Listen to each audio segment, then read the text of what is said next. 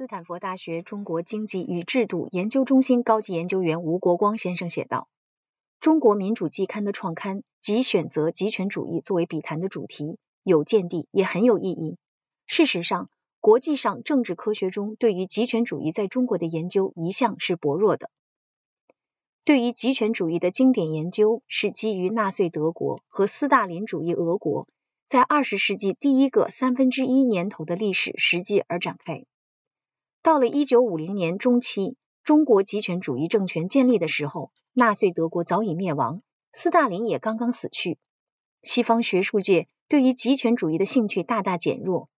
在这种背景下，一直缺少对于毛式极权主义的经典研究。在这个意义上，对于极权主义在中国的研究可以说是先天不足。相关研究更有后天失调的问题。对于西方学者来说，毛主义似乎比纳粹和斯大林主义更有欺骗性。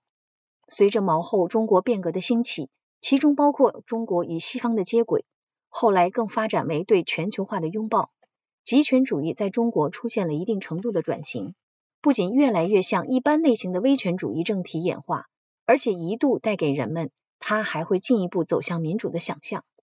后极权主义的威权主义与一般威权主义的区别何在，意涵何在，在关于邓、江、胡时期中国的相关研究中大体仍是空白。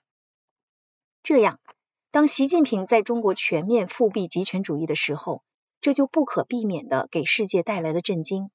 人们以为早就死亡的东西居然横空庞然大物也，它是诈尸还是再生？它是灵魂未死还是体量大增？它是习近平的个人偏执还是中共党国的体制精英？它会是毛主义的重复，还是会具有新时代特征？在中国和世界经历了后冷战时代的全球化、信息化、市场化的浪潮之后，为什么极权主义能够再次兴起？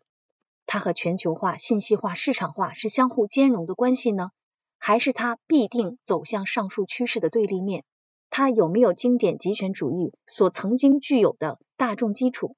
它会不会像纳粹的兴起那样带来激烈的国际冲突，乃至下一次世界大战？当国际冲突趋于激烈的时候，国际社会要像1930年代和斯大林的苏联合作那样来和习近平的中国合作呢？还是要像1940年代同斯大林的苏联展开冷战那样来围堵习近平的中国？亦或重复1990年代从所谓的围堵加介入 （Congagement） 到实际上的全面融合这条道路？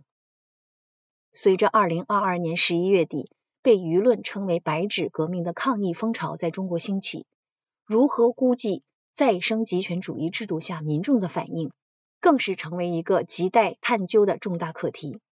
经典极权主义的最大特征是党国政权对社会层面的全面渗透和控制，而对再生极权主义来说，一方面通过政权实体的增强和信息技术的应用，这样的控制在很多方面强化了，但在另外一方面，社会力量在此前的历史阶段毕竟有所增长，民众也同样可能从信息技术的应用中获得力量乃至抗议的便利。围绕极权主义在中国，有太多的问题需要探讨。鉴于今天中国在世界上的巨大影响，这样的探讨更有极大的意义。与最早的对于极权主义的研究时隔将近100年，以中国为焦点来重新聚集于对极权主义的剖析，我认为是可以大大增加并深化人们对当今世界的理解的。